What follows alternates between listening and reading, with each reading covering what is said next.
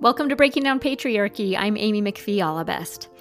I'd like to begin today's episode with a quote, which reads, "Revision, the act of looking back, of seeing with fresh eyes, is for woman more than a chapter in cultural history.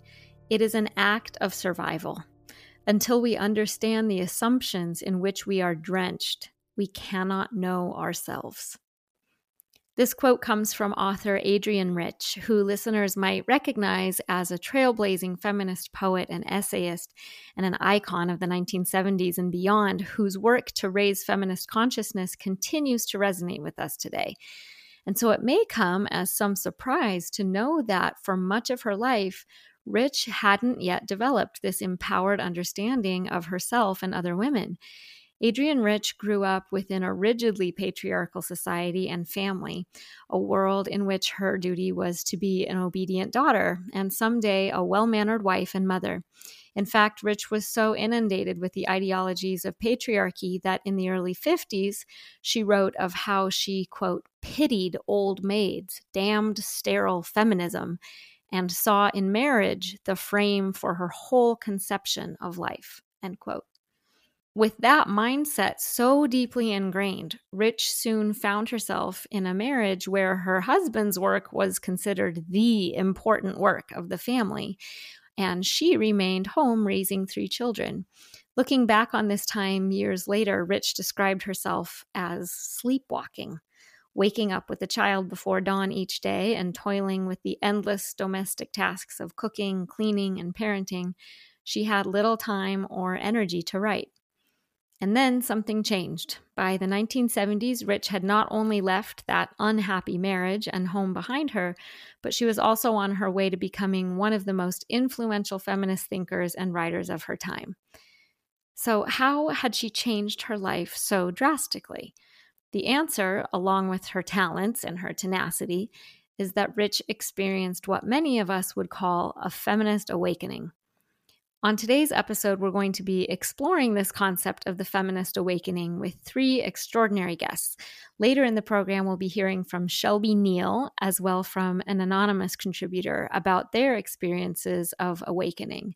But before getting into that transformative process, we'll first need to understand that state of sleepwalking that Rich warns us about, the self-abnegating trance which women can wake up from.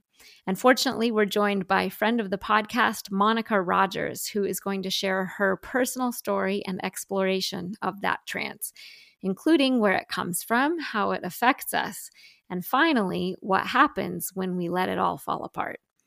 To introduce our first guest, Monica Rogers is a tireless advocate for the full actualization of women, inspiring women everywhere that saying yes to the mess is the missing link to self-love and personal awakening.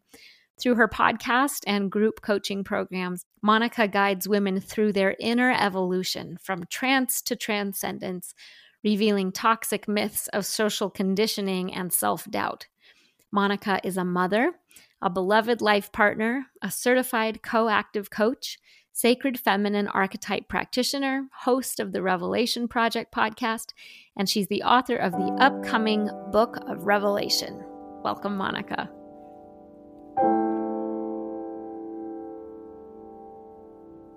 Today, I'm reading my essay, Disrupting the Patriarchal Trance of Unworthiness. As a child, I loved to play dress-up with my younger brother, Joe. I still have a photograph of the 2 of us standing side by side, circa mid-1970s, in front of our fireplace in our childhood home in Michigan. I am dressed in my father's red blazer and tie, grinning wildly with my arms slung over my brother's shoulder and my chest puffed out with pride. My brother's eyes are squinting in merriment as he stands beside me, looking his most alluring in my mother's gauzy, dusty blue negligee while he teeters precariously on a pair of her high-heeled shoes. We are approximately 5 and 6 years old. On another Sunday afternoon, shortly after this photo was taken, I bounded down the stairs, dressed in a similar fashion, to impress my parents and their friends, using the last stair as my platform. One day when I grow up, I'll be president of the United States of America, I declared to the cocktail-wielding guests. As a little girl, I believed I could be anything. I was confident, creative, embodied, and fully self-expressed. The response was an uproar of patronizing laughter. After a few moments, the room hushed in volume and murmured remarks followed.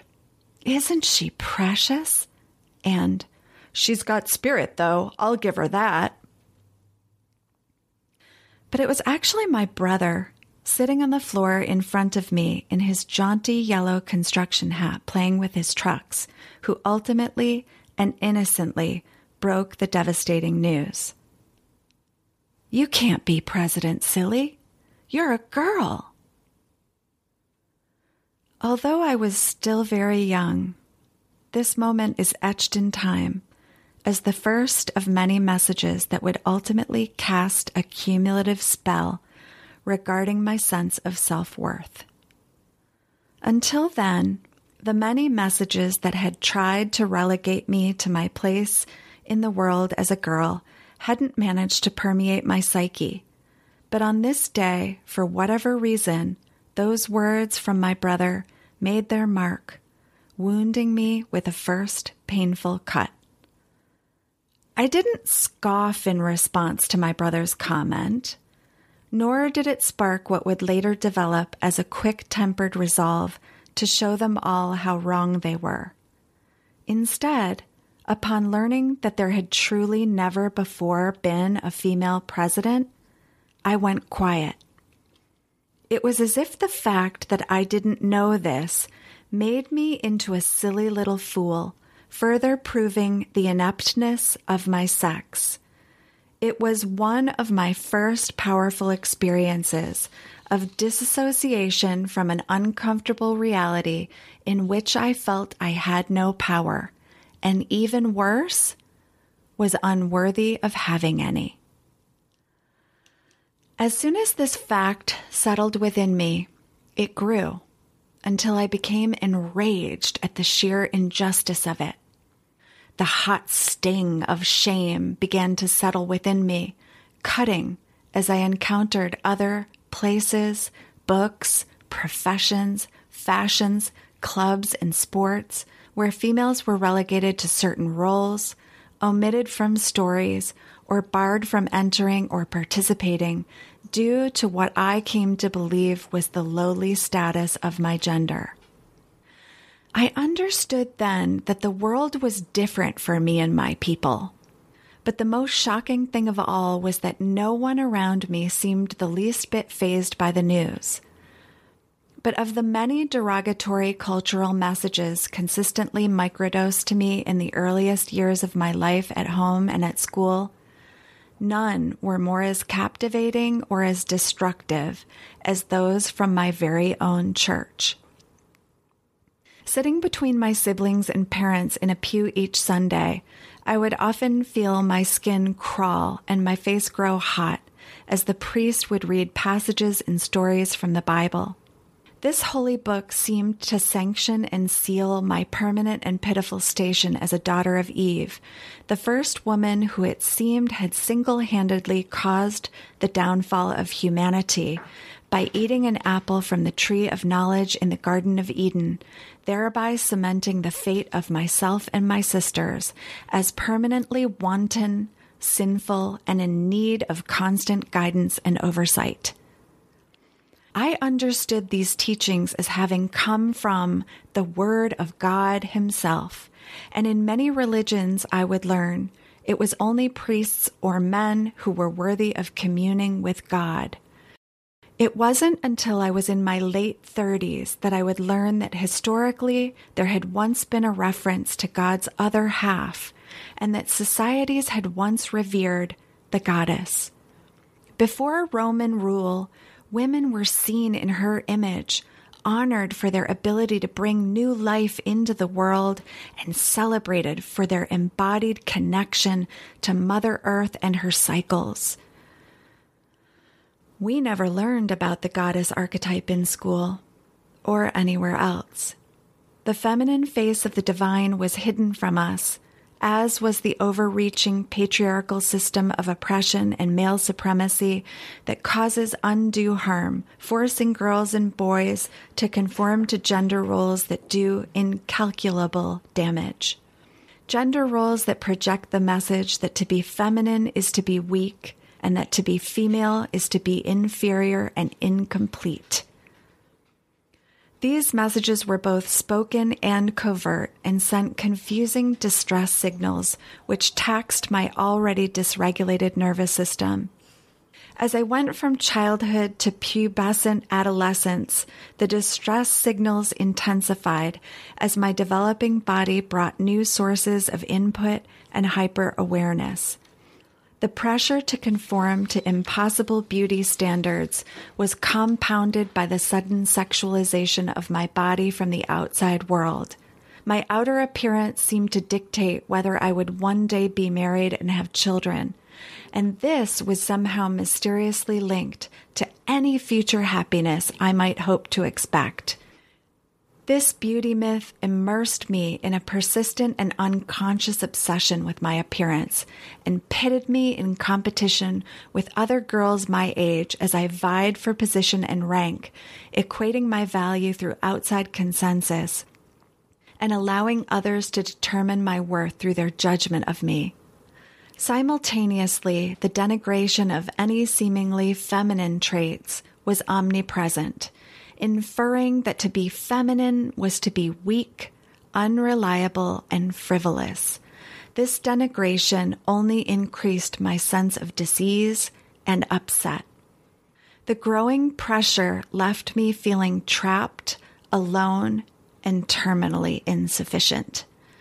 I was caught in the impossible double bind of too much or not enough, but without the language or knowledge to make sense of what I was experiencing. I opted for the strategy of being what they wanted: pretty, pleasing, and polite. Inside, I felt like a pressure cooker without a release valve. I imagine a silent implosion as my psyche finally gave way to fracturing in parallel with what would become my tragic but useful habit of self-abandonment. Betraying myself in favor of the approval and validation from others, disassociation at will, a talent that did not bode well for future decision-making, nor my ability to confidently navigate the world. In abandoning my body, so too was I disconnecting from my inner GPS, my true north, and my wayfinding device. Like death by 1,000 tiny paper cuts, each message made its mark, leaving my body less and less inhabitable. As the second sex fashioned from the rib of Adam, my people represented the descendants of decisions made by the queen mother of bad choices. In my growing despair, I remember hating Eve as an extension of myself and looking to my mother and the women around me as allies and witnesses to this terrible reality. To my horror, I realized that even though these adult women were standing, facing the front with their eyes wide open, they were fast asleep in a trance-like state in the pews surrounding me. It occurred to me then that they had vacated themselves, evacuating their bodies to leave a representative in their place so that they no longer had to endure the emotional pain of being embodied in a world hell-bent on shaming, blaming, undermining, and making women the scapegoat in the enforcement of male supremacy. A trance is an interesting, albeit apt term that describes a half-conscious state characterized by an absence of response to external stimuli. In Middle English, the word hails from Old French, transire, to depart, to fall into trance, and from Latin, the word transire, to go across. When I started to numb, I separated from my body, and in doing so, I departed from my body's innate wisdom, to escape the pain of feeling judged, blamed, misunderstood, and less than. It's as if these messages, both overt and explicit, work as a form of cumulative neurological programming that slowly but effectively erodes our sense of self-worth. If these messages go uninterrupted, they lay the foundation upon which is built a baseline of evidence, inevitably formulating a world we then internalize as true. By the time most girls have reached adolescence, they have disassociated from the pain of hundreds and thousands of microaggressions. In essence, we vacate the place which causes us the most pain by refusing to inhabit what is an emotionally uninhabitable place, our bodies. We no longer respond to external stimuli because we have learned that to go numb is to survive, that to separate is to escape from our bodies, and so we go across, up, into our heads, and instead of living from the body's innate wisdom, the place that contains our access to our feminine power through intuition, instinct, emotion, and inner knowing, we instead hyper-masculinize ourselves in a world of doing, logic, and pragmatism, leaving us in a trance of unworthiness, compliant and compromised. I'm reminded of one of my favorite cartoons from MGM as I was growing up called Tom and Jerry. Tom is a big tomcat who's always trying to get the little mouse Jerry, but the little mouse always outsmarts him and in most episodes always has the upper hand, making Tom the butt of most jokes. In one particular episode, Tom has been put into a hypnotic trance and is sleepwalking, while Jerry the mouse takes advantage of his compromised state, putting things in his path to bridge the gaps between one place to another, making him step from great heights only to save him at the last minute from falling to his demise, and yet nothing seems to wake Tom, no matter what. At some point, I could see the parallel. That boys were treated as one species and girls another, and each with their own set of rules for roles. Just like the cartoon, everything was positioned in such a way that the girls were like Tom, sleepwalking, in a trance, unaware of the fact that everything was set up to keep them compromised, compliant, and asleep. And in case it's not obvious, patriarchy is Jerry, silently sabotaging women, yet simultaneously placing them on pedestals, making sure to save them when they fall.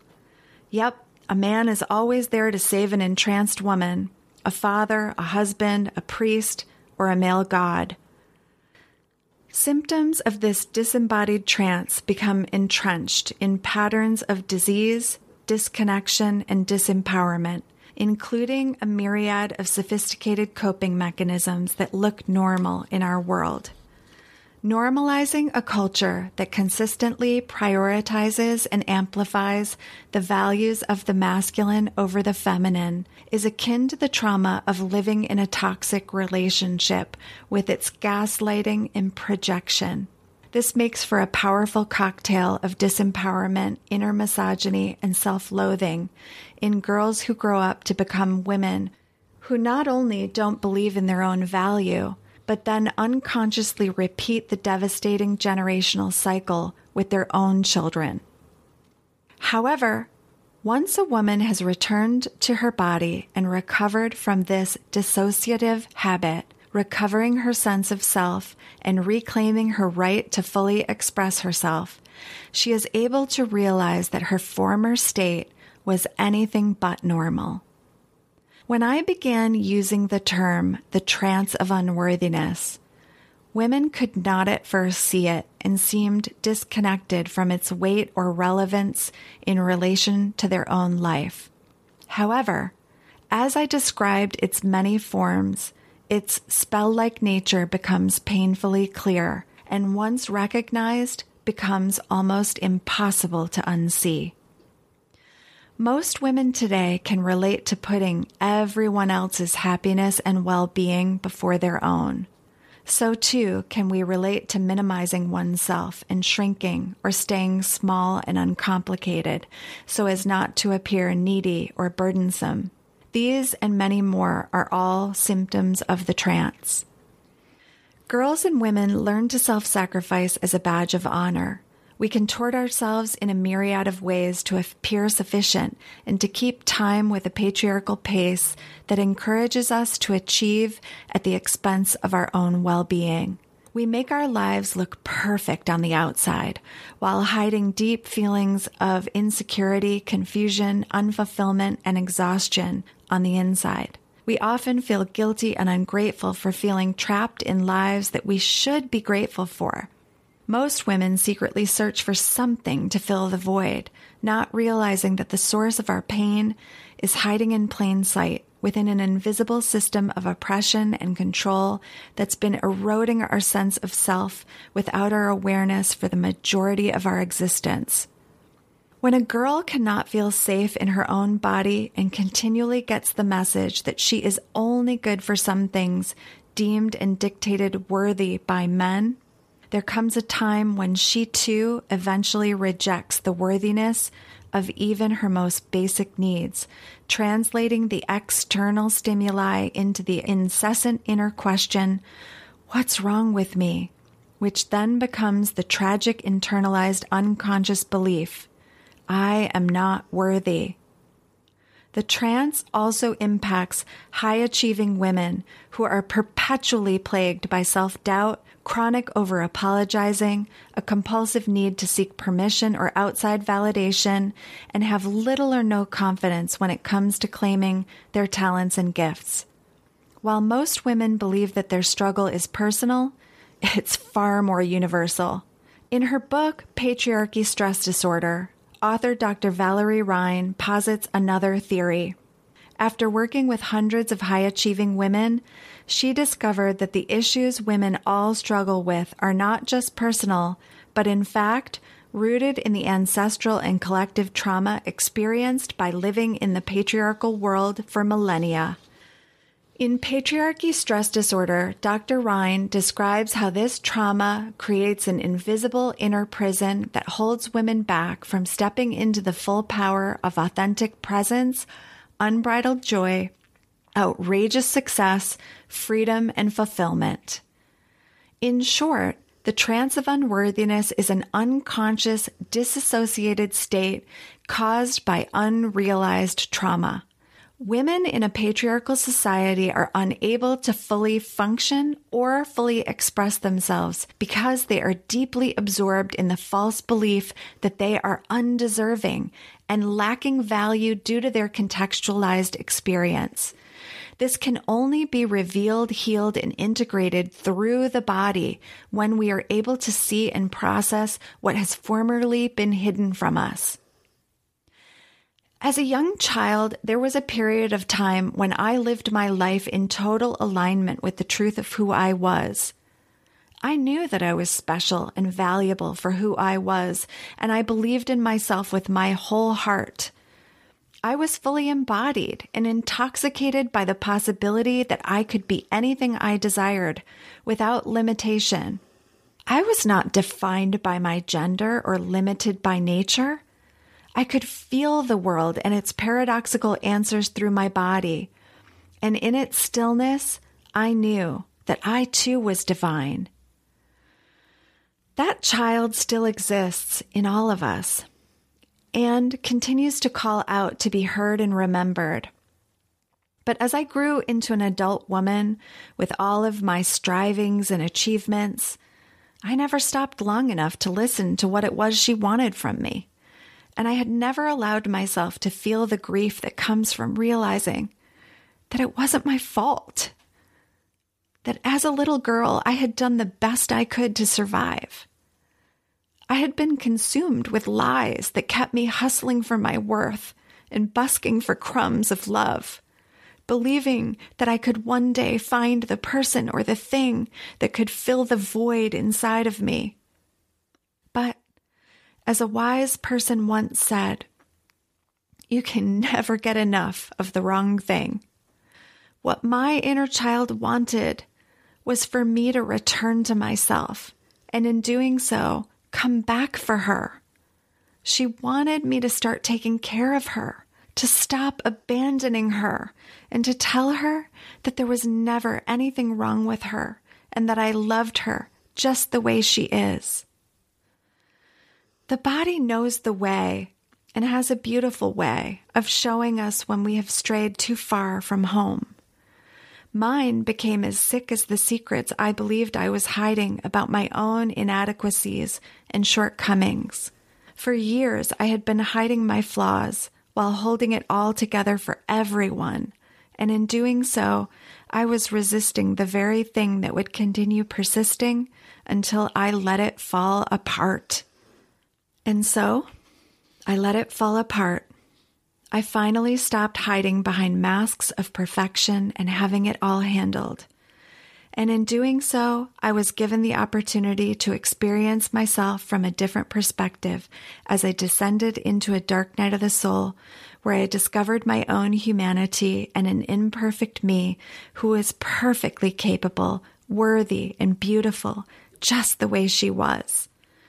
There was nothing for me to numb, hide, or prove. In the mess of my humanity, I was divine, flaws and all. The body is our gateway to liberation. And when we women allow things to fall apart that are no longer working or serving, what we come to see is that the world doesn't even work in a way it's meant to until women are full of ourselves. And by full of ourselves, I mean attending to our needs and attuning to ourselves as the first step to tapping into the source of our endless well of being. That by resourcing ourselves first, we then become a resource for others, able to give not from our lack, but from our overflow. Today, I believe that masculine and feminine energies exist within all of us, and that none is more relevant or important than the other. To create is to integrate and to honor both and to flow between them. And regardless of what we've been taught, women are natural creators. We make things work, and without us, the world is farsighted, nearsighted, and lopsided. When women are tuned in, fully embodied, and fully present in our lives, we naturally make things happen for ourselves and for everyone around us. Our unworthiness and inadequacy is the great lie that keeps the structure of patriarchy in place. When we pretend to hold it all together, fearful of looking messy and imperfect, we become complicit in our own oppression. We don't have to hold it all together, nor do we need to tolerate being excluded from positions of leadership in churches, governments, or anywhere else. To be awakened to the lies of our own inadequacy is to finally recognize the trance of unworthiness for what it is, and to realize that the world is deeply out of balance without the fully expressed voices, ideas, and energies of the feminine. This is the Sophia Century, a term coined by Lynn Twist as the century of wisdom. As the feminine returns, so too does the healthy masculine rise. And as women work in co-partnership with awakened men, we resolve what's been ailing our world. To disrupt the trance is to allow the world as we have known it to fall apart so that something better can be reborn in its place. It's time for women to re-inhabit ourselves, to love ourselves, and to remember the truth of who we are as powerful sovereign beings that are the way showers of this world. In my mind's eye, I still see the little girl I was, dressed in her father's jacket and exclaiming her vision to be president. Across the years, I whisper to her. No, I proclaim to her. She does not need to clothe herself in the masculine to find her power. Nor does she need to abandon herself ever again. Her way will flow to her and through her as she remains fully rooted in her own body, knowing that she is worthy exactly as she is.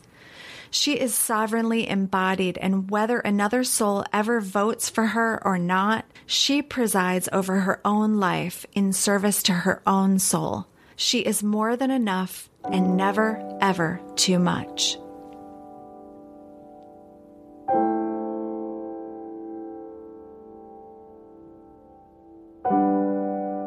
Thank you, Monica, for sharing all this insight and inner knowing and alerting all of us to the trance of unworthiness that unjust systems try to foist on those that they oppress. You're so on the mark when you say that existing within these systems is like existing within a toxic relationship. There's a powerful temptation for girls and women and our allies to deceive ourselves and pretend that everything's okay, to cope with our unrealized trauma by just sleepwalking through a broken system, because sometimes it's easier to exist in a trance and to be numb to life than it is to wake up to the pain of our patriarchal reality. As Adrienne Rich once wrote, quote, "It's exhilarating to be alive in a time of awakening consciousness. It can also be confusing, disorienting, and painful," end quote. But despite the challenges that an awakening can bring, the change that comes with it is absolutely critical, both for us to move forward in our own lives and for us to move forward as a society. And we're going to dig into that idea of difficult awakenings next with a brave story from an anonymous guest. It's a story about the fear of shriveling up like an old octopus, about seeing the world through a brand new set of glasses, about awkward book clubs and blue-haired strangers, and about how our vision shifts as we gain deeper understanding of the systems around us. So please join me in welcoming our anonymous contributor.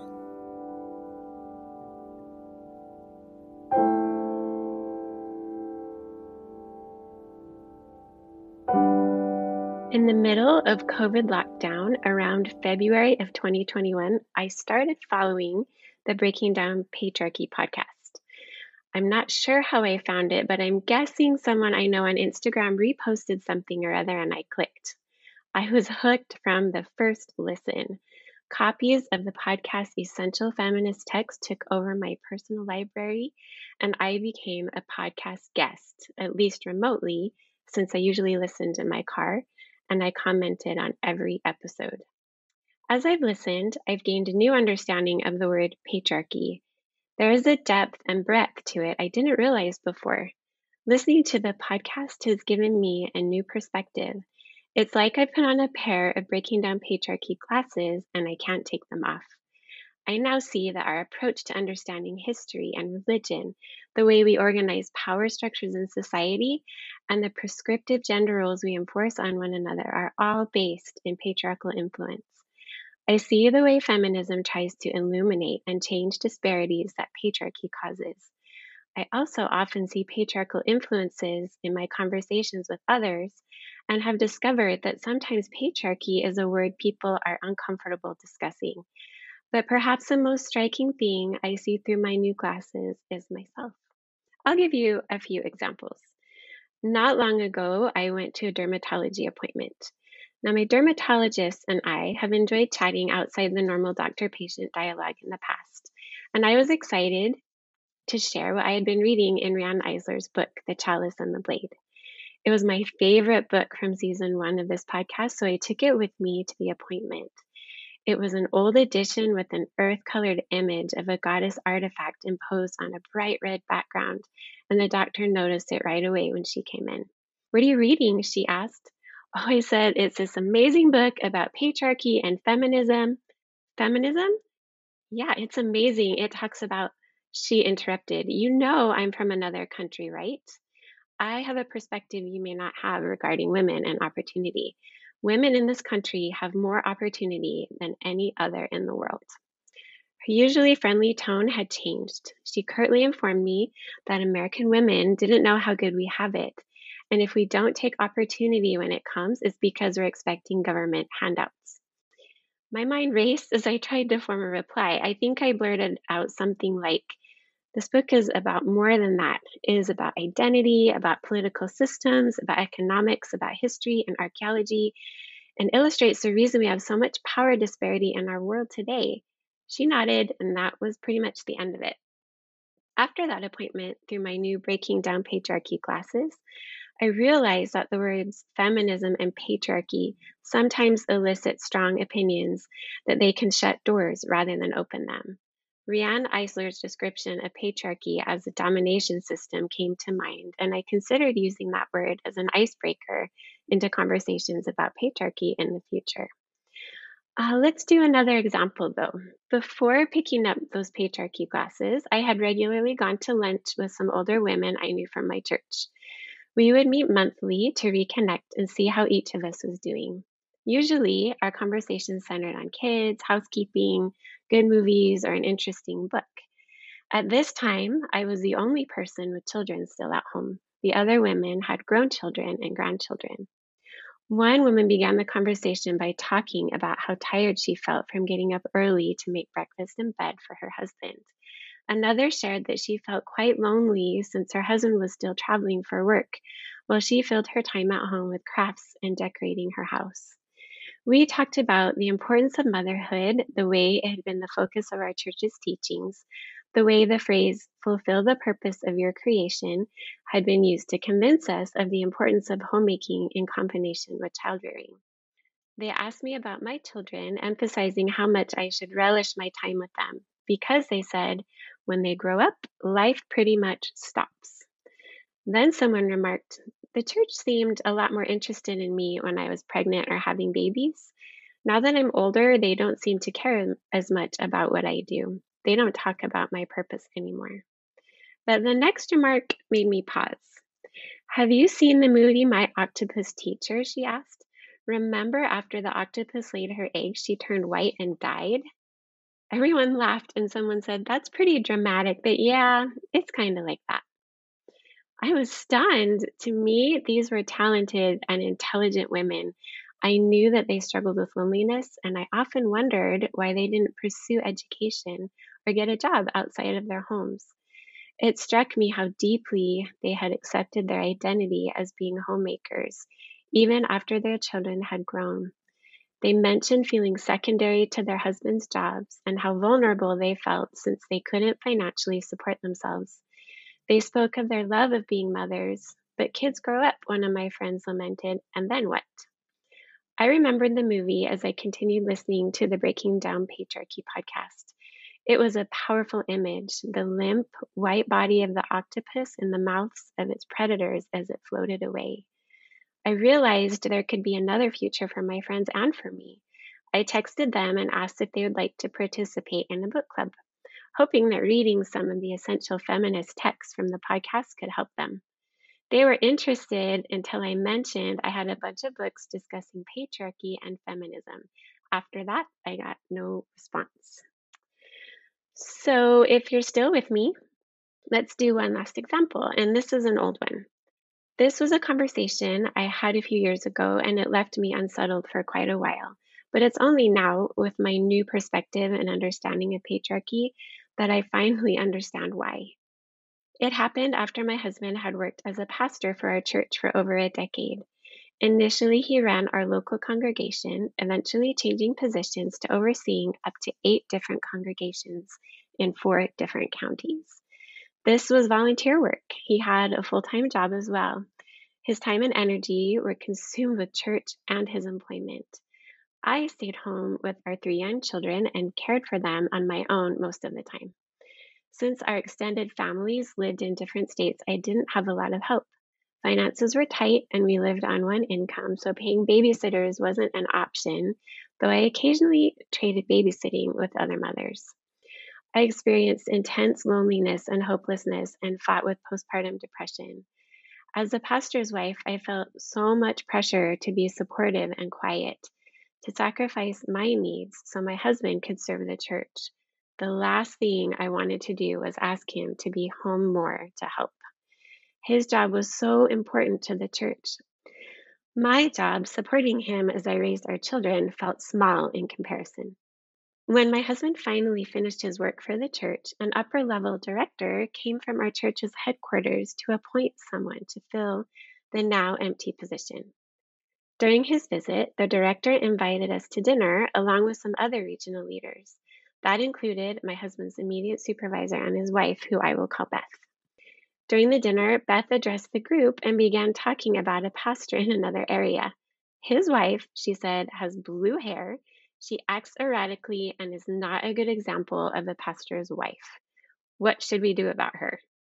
The conversation turned abruptly to the idea that so many men in the church could move up the leadership ladder if only they had wives who knew how to sacrifice, who were a good helpmeet, who quietly lived the exemplary life of wife, mother, and homemaker. Because of my own lonely experience as I tried to support my husband for so many years, my heart broke. I saw myself in the stranger with blue hair.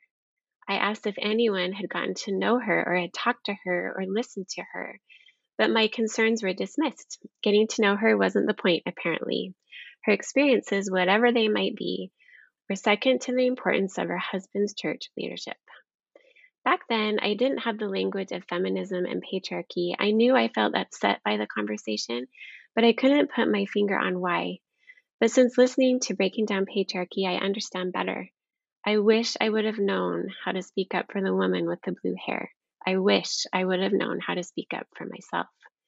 I would have liked to have said something like, "What does it say about us that we can talk so negatively about this woman?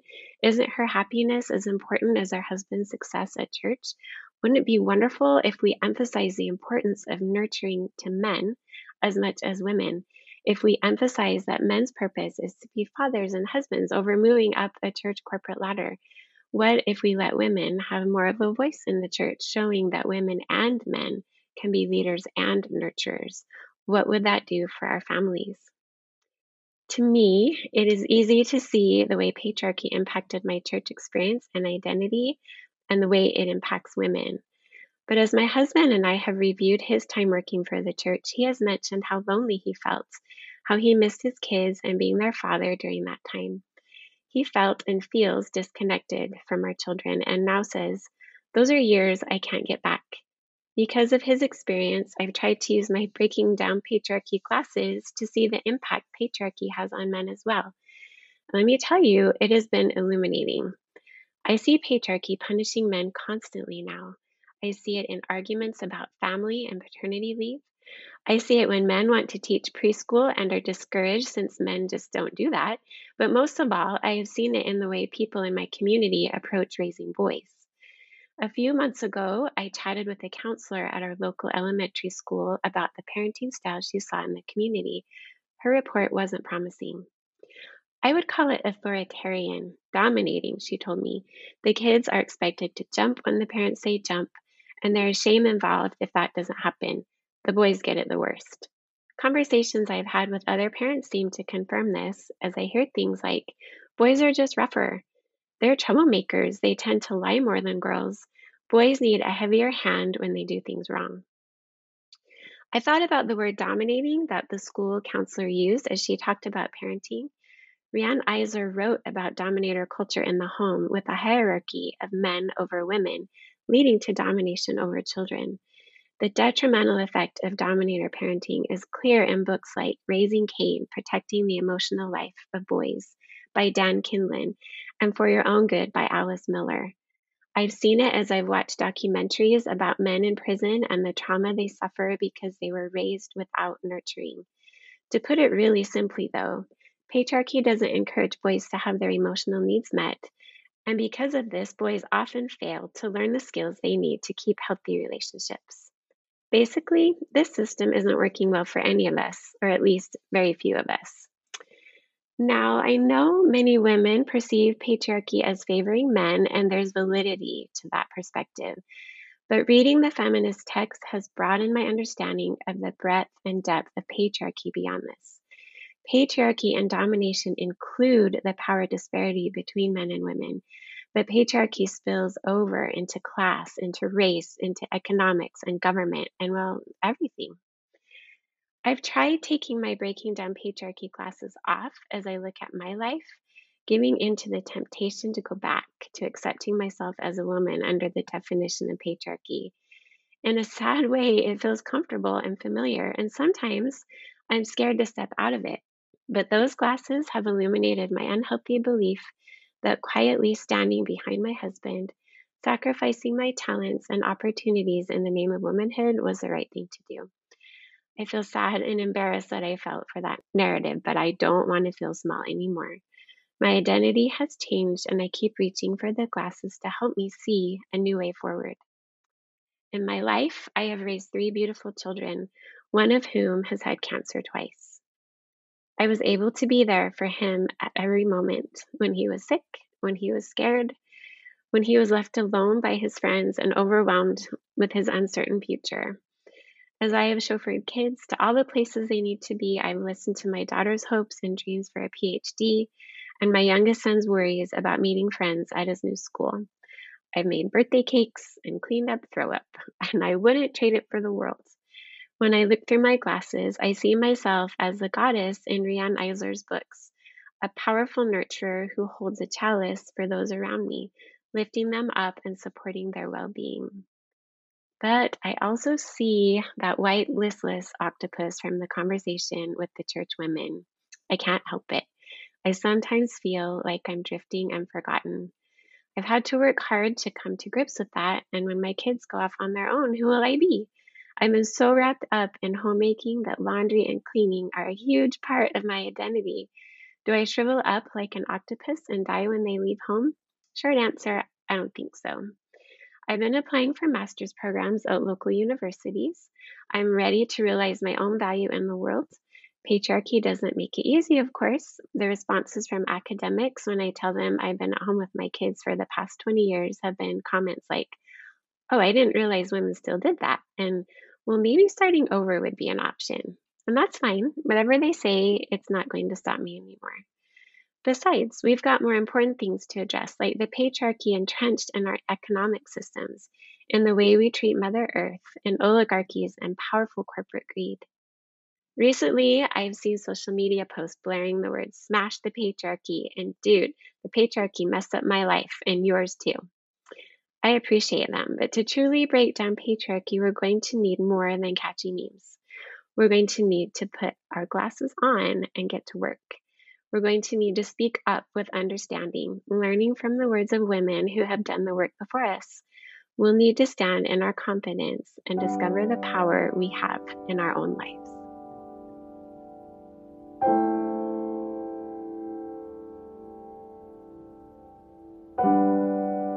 I'm so grateful to our anonymous contributor for that story. I'm grateful that you chose to step forward and share your story, and very flattered that this project could contribute to your feminist journey. So many of our season 1 texts were eye-opening experiences for me as well, and this is why we continue in this work, to catalog the knowledge of our feminist foremothers and the experiences of people living under patriarchy, so that this essential information will be available to all people, and make sure that we don't have to reinvent the feminist wheel as we've already had to do far too many times. And I'm delighted that your voice is now a part of this historic project. As we've seen, the process of a feminist awakening can be revelatory and liberating and transformative, but it leaves many of us with difficult questions. What do we do with our pasts, our past beliefs, our past behaviors, our past selves after this feminist metamorphosis? Looking backwards at our past can be painful, but without facing the people that we once were, we can never have a clear path to the people that we want to be. And that's why I'm so grateful to have Shelby Neal joining us and helping close out today's episode with a humble and humorous dialogue with her younger self, exposing some of the rather unfortunate ideas that she once held. Shelby Neal is the creator of a fabulous Instagram account called LDS Changemakers. I highly recommend it. She hails from the mountains of Utah, but has lived in the swamps of New Orleans for the past 5.5 years. She likes dipping her toes into many interesting subjects and moving quickly on to the next. But feminism has sucked her in for total immersion. She says her life motto is horrendously cheesy, but you really do miss 100% of the shots you don't take. Welcome, Shelby.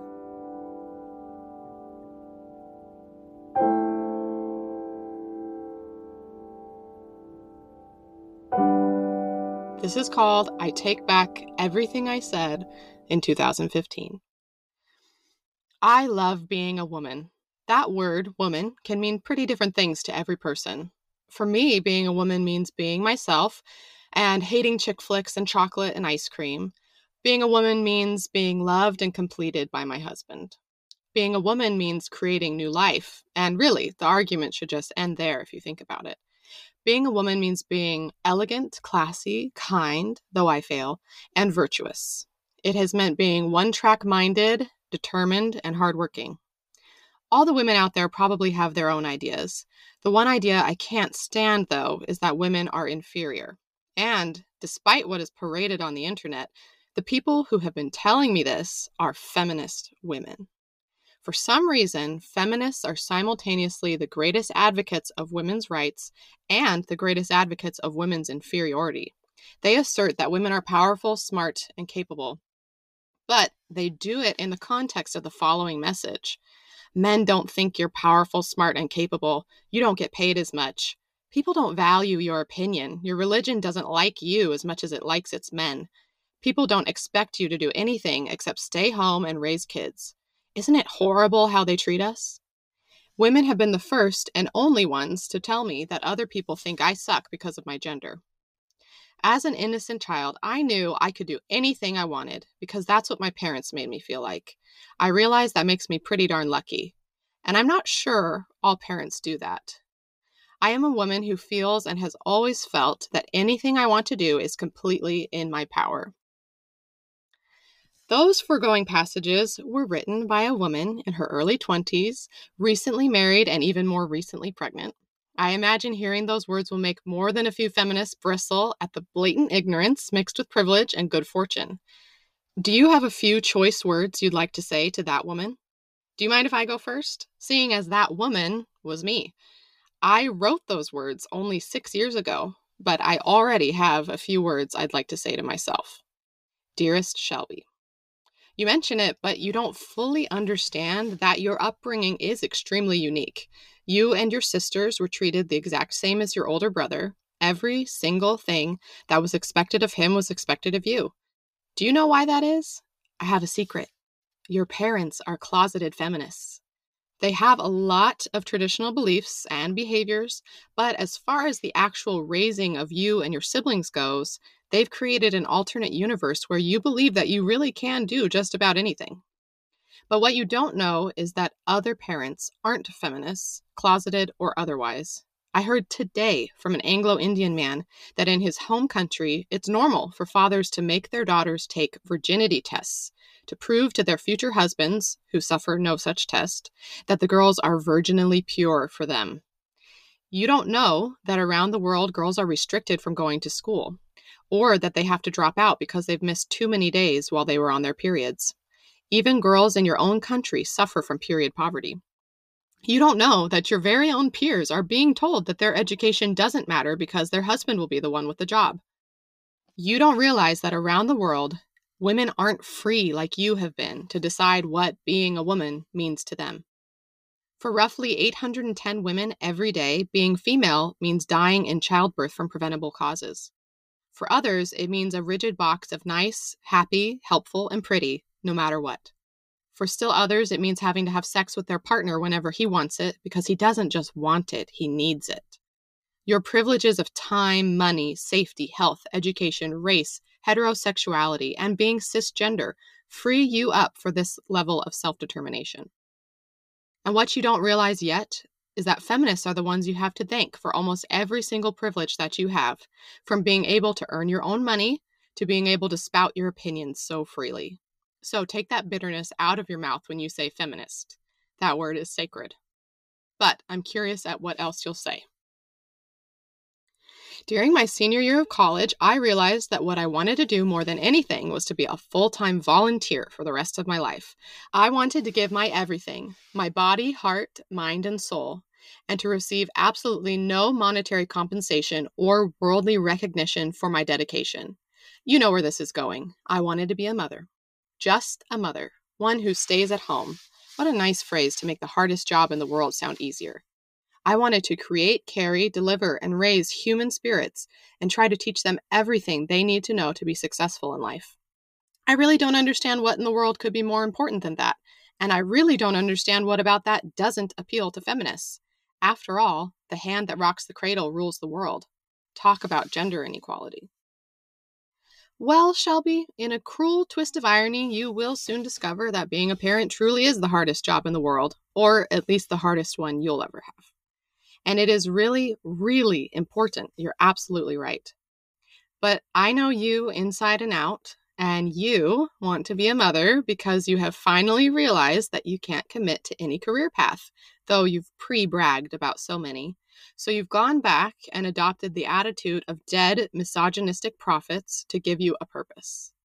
Some women really do want to be mothers, not you. You're just looking for the safety of certainty. Why else would you voluntarily give up your independence and spontaneous solitude? I hate to say this, but you'll also one day regret sacrificing your body. It ain't as noble as it sounds when you have to live with the effects. And I don't mean your sexual appeal, you've still got it. I mean something more like nearly hemorrhaging and therefore dying in the labor and delivery wing, or having to wear a silicone disc inside your vaginal canal for the rest of your life because your organs don't stay where they're supposed to. Cute, huh? You think the hand that rocks the cradle rules the world, but do you think it will only ever be your hand? You claim to be an advocate for fathers, then be one for the father of your children. His hands rock their cradles too. Because as long as that is seen as a mother's exclusive work, many of the baby girls in those cradles will grow up feeling destined to enter the endless cycle of sacrifice. Where does it end? Speaking of fathers, 2015 me, why don't you tell me about your incredible husband? Spoiler alert. In 6 years, you're still crazy about him, though you eventually figured out how to stop needing his validation for every facet of your existence. And then I finally met the guy who would one day give me that gift of motherhood, who will one day slave away at a job just to pay the bills while I get to live out my dream, who tells me all too often that I'm better than him, who maybe doesn't worship me in the Phantom of the Opera and Christine kind of way, probably a good thing, but who does love the crap out of me with his huge, kind heart. You know, you bring up a great point. In the classic arrangement of a working father and stay-at-home mother, the husband's end of the deal has some downsides. Do you remember a conversation where your husband admitted to you that he had some regrets about not pursuing his dream of becoming a pilot? The conversation came down to a few different points. You were both scared out of your mind of student debt, and you weren't sure how you could possibly live without him for days at a time. That was actually good foresight for you because the work of parenting nearly swallowed you whole. But ultimately, in a polite way, you said, I'm sorry you have this dream, but you have to provide for us, so too bad. So between the debt and the fact that he was already on his way to a more lucrative career, well, you wanted him to hold up his end of the gender bargain. You live in a patriarchal system, both culturally and nationally. I know the word patriarchy triggers eye rolls for you. Now, most of the downsides of patriarchy fall on the shoulders of women and the LGBTQ+ community. But there are also some real negatives for men, and this is one of them.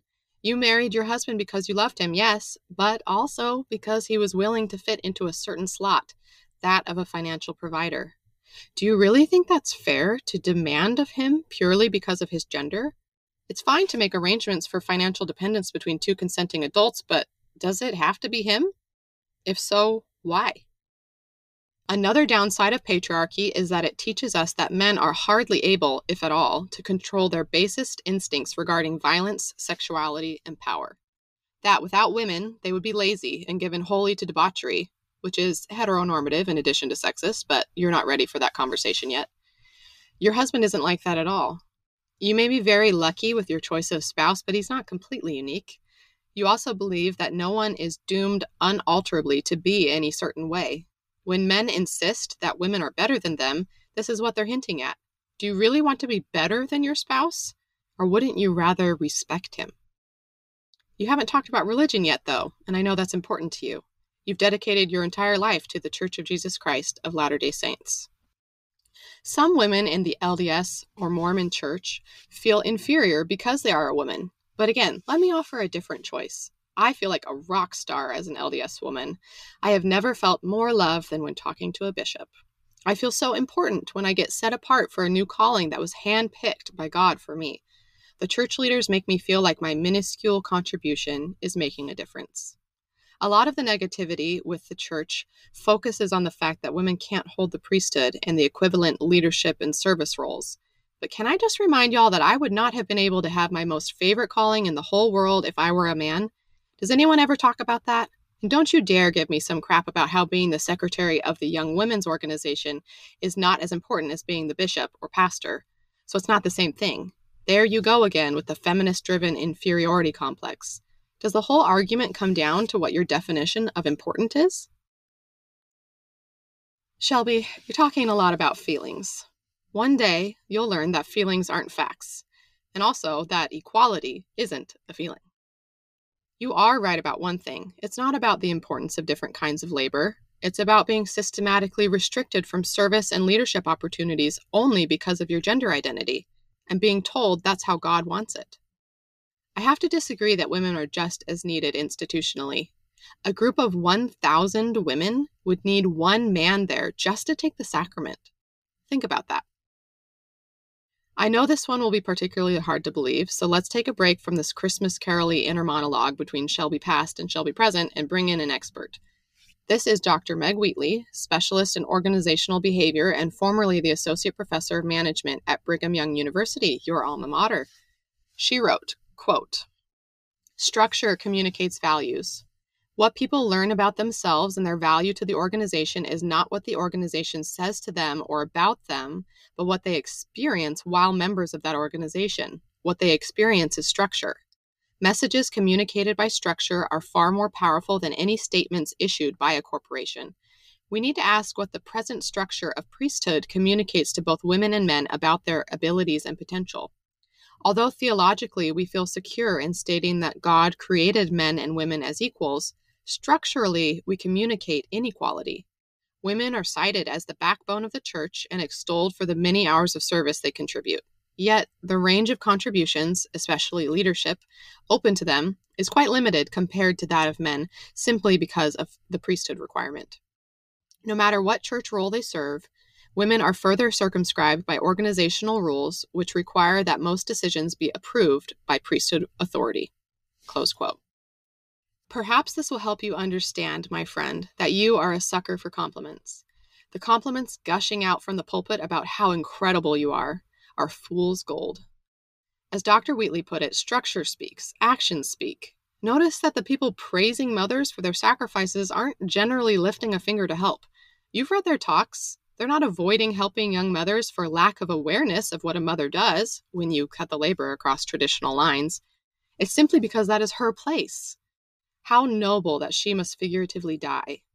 Your church leaders are following the plot of the giving tree and convincing you to let your children sit on your dead stump. Please start questioning why the tree had to be cut down in the first place. When male leaders praise mothers for all they are doing, but disappear in the moment of need, be wary. When they insist that they see how women are overwhelmed and overloaded, but also insist that it must be women to do this, push back.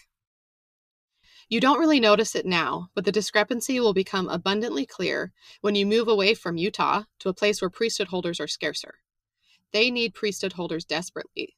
There you are, faithful for 3 decades and more than willing to do something besides parenting, but yet you're not allowed to fill those untrained, unpaid, volunteer positions because of one little thing called gender. One day, your bishop, what Mormons call their pastor, will not be a grandfatherly figure of eternal wisdom, but about the same age as you. And that makes authority hit different. You realize that even with a leader your age, you're not a peer. He knows, even subconsciously, that you'll never be his bishop or stake president, but another man could be. He'll never report to you or be interviewed by you regarding his moral cleanliness. The two of you are in different categories, and it's palpable. And it's not his fault. It's the nature of a gender-based hierarchy. You'll eventually even join the ranks of women quite literally labeled as disagreeable and spend a lot of time wondering whether a bishop's low opinion of you affects how you're allowed to volunteer. And the reality is that there's nothing in place to stop that from happening. There are no real checks and balances in your church's structure, except for the ones where a male priesthood leader can check and balance the decisions of anyone under him in the hierarchy. It's true that only some men have this power, but it is always men. Do you really think that's moral? All right, closing arguments. I just want to put a different voice out there. For the girls who actually feel totally empowered right now because they are women. For the girls who don't really get what everyone is talking about because they've never had a problem finding a job or achieving their goals. For the girls who don't understand why being a woman who literally teaches other humans how to eat, walk, talk, read, make friends, do homework, jump rope, play instruments, and so forth is the most undervalued position in the eyes of other women. For the girls who are pretty much okay just doing what they want to do because they want to do it, not because other women made them feel like they had to in order to be worth something. To you girls who already know your own worth, don't buy into the backhanded compliments of the feminist agenda. Though if we're talking the dictionary definition of feminist, you can't find a bigger one than me. But you also can't find a bigger defender of men either, because guess what? Both genders are equally important and loved equally by a perfect omniscient God. You're right. You truly don't get what everyone is talking about. You don't know what it feels like to be denied a job because a male candidate was preferred, thanks to both your feminist foremothers and the fact that you've only ever applied for quote-unquote women's work. You don't know what it's like to have institutional powers limit you reaching your goals because you've never actually striven for anything above your rank and station. You also don't understand that feminism relies on freeing men from arbitrary cultural rules as well. Intersectional feminism is one of the best ways to empower and defend men, to empower and defend everybody. You're right that childcare and unpaid labor are undervalued. In fact, you don't yet understand just how right you are. When you learn more about history, you'll realize that it's patriarchy and capitalism that have stripped caretaking of its economic value while voraciously consuming it to survive. The only reason your husband will be able to do his job is because of the work you do at home. And one day that idea will change from a tender caress to a slap in the face. Another thing a patriarchal society cannot live without is the idea of a gender binary, encapsulated when you said both genders. Because a gender binary leads so well into a strictly gendered division of labor and behaviors. In a few years, you're going to be made aware of another movement that forcefully challenges this aspect of patriarchy. People are throwing off the shackles of gender stereotypes and claiming the right to define themselves. Transgender, non-binary, and gender non-conforming people will take the level of self-determination you demonstrated at the opening of this essay and raise you 10. The last thing I'll say, Shelby, is that you may not be doing things to impress other women, but you are doing them to impress the misogynistic, self-absorbed, overreactionary God delivered in a small box to you by your male-centric world. I wish I could say you were acting out of a deep sense of your own worth, but that will come later because you will change. See you in 6 years.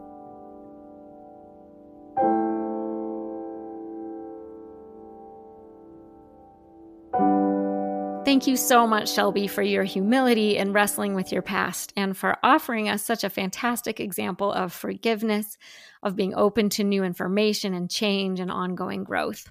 As we wind down today's episode, I'm reminded that while the process of waking up to the realities of patriarchy is not an easy one, it's a process that women don't need to be alone in. In today's world, we finally have access to knowledge and community.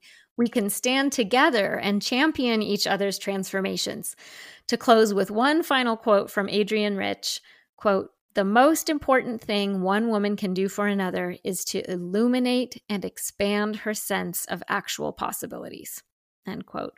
So thank you again so much to Shelby Neal, to Monica Rogers, and to our anonymous guest for illuminating our sense of possibilities. Before I go, I'd like to thank Sam Rose Preminger for our production, Brianna Jovan for our editing, and Lindsay Allabest for our social media. And thank you, listeners, once again for joining us. Wherever you are in your own feminist journey, we're grateful to have you here with us as we open ourselves to new knowledge and the experiences of others, and we move towards our own awakenings, whatever they may bring. Be sure to join us again next week when we'll have the truly unique privilege of hearing from Liz and Cami, two dear friends who will be discussing their experiences living in Saudi Arabia, including a peek into Saudi fashion, censorship, white saviorism, and what it's like for a woman getting a driver's license in one of the allegedly most oppressed nations in our world. All this next time on Breaking Down Patriarchy.